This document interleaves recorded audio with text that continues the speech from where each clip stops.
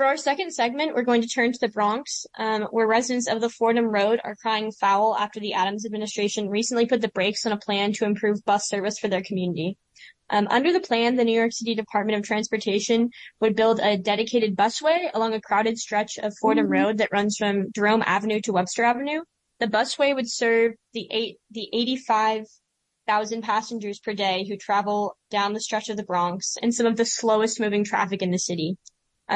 Since special interests appealed to Mayor Eric Adams to maintain the status quo, the project has been stalled for the busway, but a rally was held earlier today at Fordham Plaza in support of the busway. Both bus passengers and mass transit advocates have called for Fordham Road to be reimagined so people can safely travel in their community.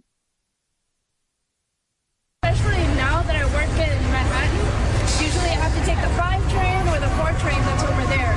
And that is really complicated, especially with the 12 bus, because while the 12 bus, the Select especially, is very reliable and stuff like that, when it's rush hours, or maybe sometimes even not in rush hours, it'll be crowded, there'd be so many people, or you have to wait a long time. I take the BX called Select to work and school, and the bus is almost always late, super full of riders, and constantly stuck in traffic, especially between Webster and Jerome, which is exactly where a busway is proposed to go. It's a question of what it means to develop an equitable transit system in New York City and to neglect the needs of a bus route that predominantly serves people of color and people who predominantly don't own cars is an injustice on the people here. So, in solidarity, let's get this busway. Thank you. Right now is not working for anybody. It doesn't work for the people that choose to drive on Fordham Road. It doesn't work for the businesses that need space for trucks to load goods that people are coming here to purchase. And it especially doesn't work for the bus riders that the data irrefutably confirms make up the vast majority of people coming here. And they're coming here to work, they're coming here to learn, they're coming here to explore their communities and participate and contribute in this economy that we see as absolutely thriving here on Fordham Road.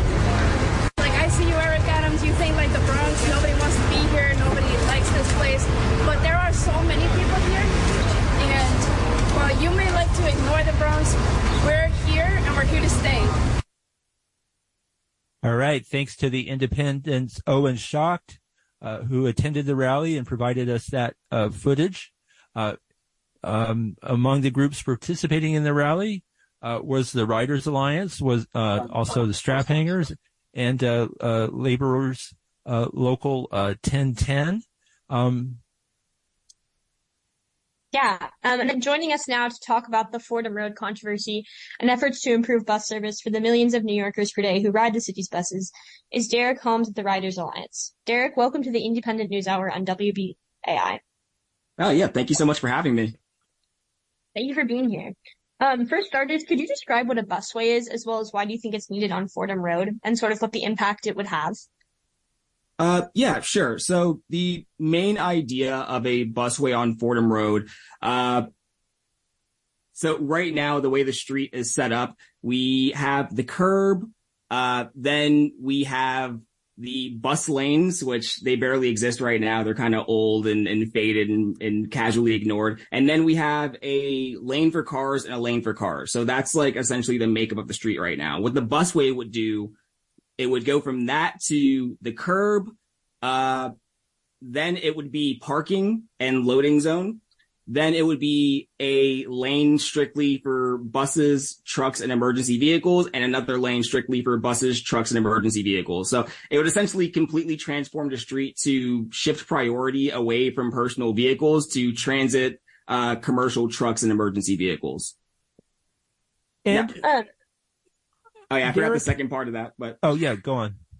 No, I mean, well, you already got into why it's necessary on Fordham Road. We're talking about just pretty much one of the most important transit corridors in the entire city. We're talking about a corridor that's moving 85,000 plus people every single day who depend on these buses. And then the makeup of the people that are riding these buses, right? So just looking at a report from the New York State Comptroller's Office, says the average bus rider in the Bronx is earning about $20,000 a year. The majority of them are women, and 95% of them are people of color. So it's like when we're talking about the communities that need access to good transit to be able to get to places like work, get to places like school, just participate in their communities. These are the people we're talking about, and these are the people that we're trying to improve bus service for. And what is the makeup of the opposition to the busway? Yeah, that's a very good question. So the main opposition to the busway and the driving force behind the issues we're having right now is a very small group of people that represent a couple Bronx institutions, including the Botanical Garden, Bronx Zoo, St. Barnabas Health, the Belmont and Fordham Road bids. So these people mostly choose to drive wherever they go. We're talking about people that make like hundreds of thousands of dollars a year, probably worth millions. At least one has access to a personal driver. The opposition is essentially made up of a select group of wealthy, powerful individuals that are kind of flexing their political capital to do away with a project that they see as impeding on their claim to our public space. Yeah, and this project is something that Mayor Eric Adams originally campaigned on. He promised to be a bus mayor. Can you talk about, firstly, how he sort of followed up on that promise, as well as why do you think he's sort of turned his back on it? Yeah, so it's one of the things that we're still asking ourselves. It's very confusing. Back when he was borough president, candidate for mayor Eric Adams, he did campaign on being the bus mayor. He campaigned on installing 150 miles of new bus lanes during his first administration, which right now I think the best count that we can get from DOT is somewhere around like 12 or something like that. So he's falling very far behind. We're still asking ourselves the question why the mayor is failing to stand up, to his own words, and is failing to do right by the riders that he promised that he would speed up buses for, which, reminder that New York City has the slowest buses in the entire country. So coming into office, Mayor Adams, he made it a point to say that he was going to do everything in his power to change that. This would be a perfect opportunity to do just that. And it's very disappointing to see that the voices of a few, wealthy, powerful people are able to get him to go back on his own word. But we aren't sure why it's happening or why he's allowing it to happen. We just know that we're shocked and appalled by it.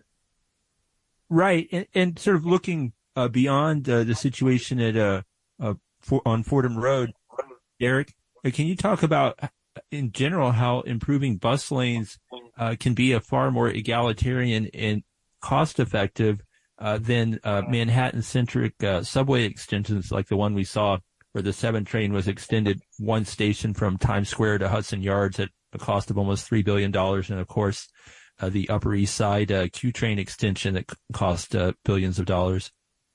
Yeah, I mean, we built out this multi-trillion-dollar asset like 100 years ago, and it was and still very is very Manhattan-centric. So there are a lot of places in the city where people are relying on bus service. They don't have easy access to the subway system that was created and is being expanded without their transit needs in mind.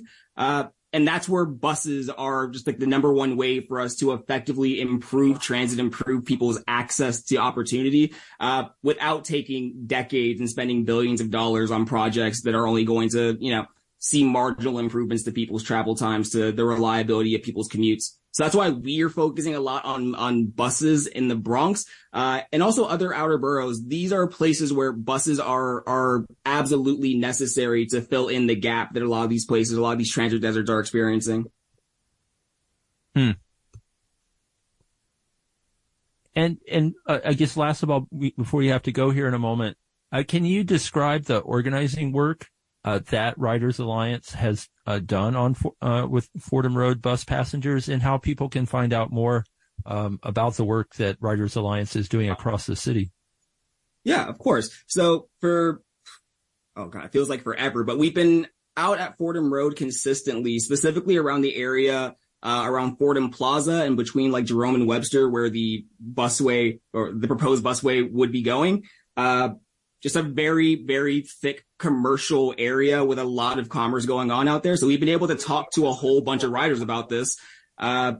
We we have a petition going around. It's gained over 1,000 signatures so far. It's from bus riders saying we want a busway on Fordham Road, and it's in direct opposition to the few voices that were able to essentially kill the busway project. But if you would like to get involved with this, if you'd like to be a part of this ongoing story, please follow us on all socials. It's just at Riders Alliance, very simply. Or you can go to ridersalliance.org. There you can see what kind of upcoming events we have. You can sign a petition yourself. You can get in contact with us, particularly if you're a bus rider in the Bronx, one that uses buses on Fordham Road that would benefit from a busway. We need to hear from you. And as disappointing as it is that, looking at a parallel situation like on McGinnis where they have 7,000 plus signatures and that doesn't seem to be getting through to Mayor Adams.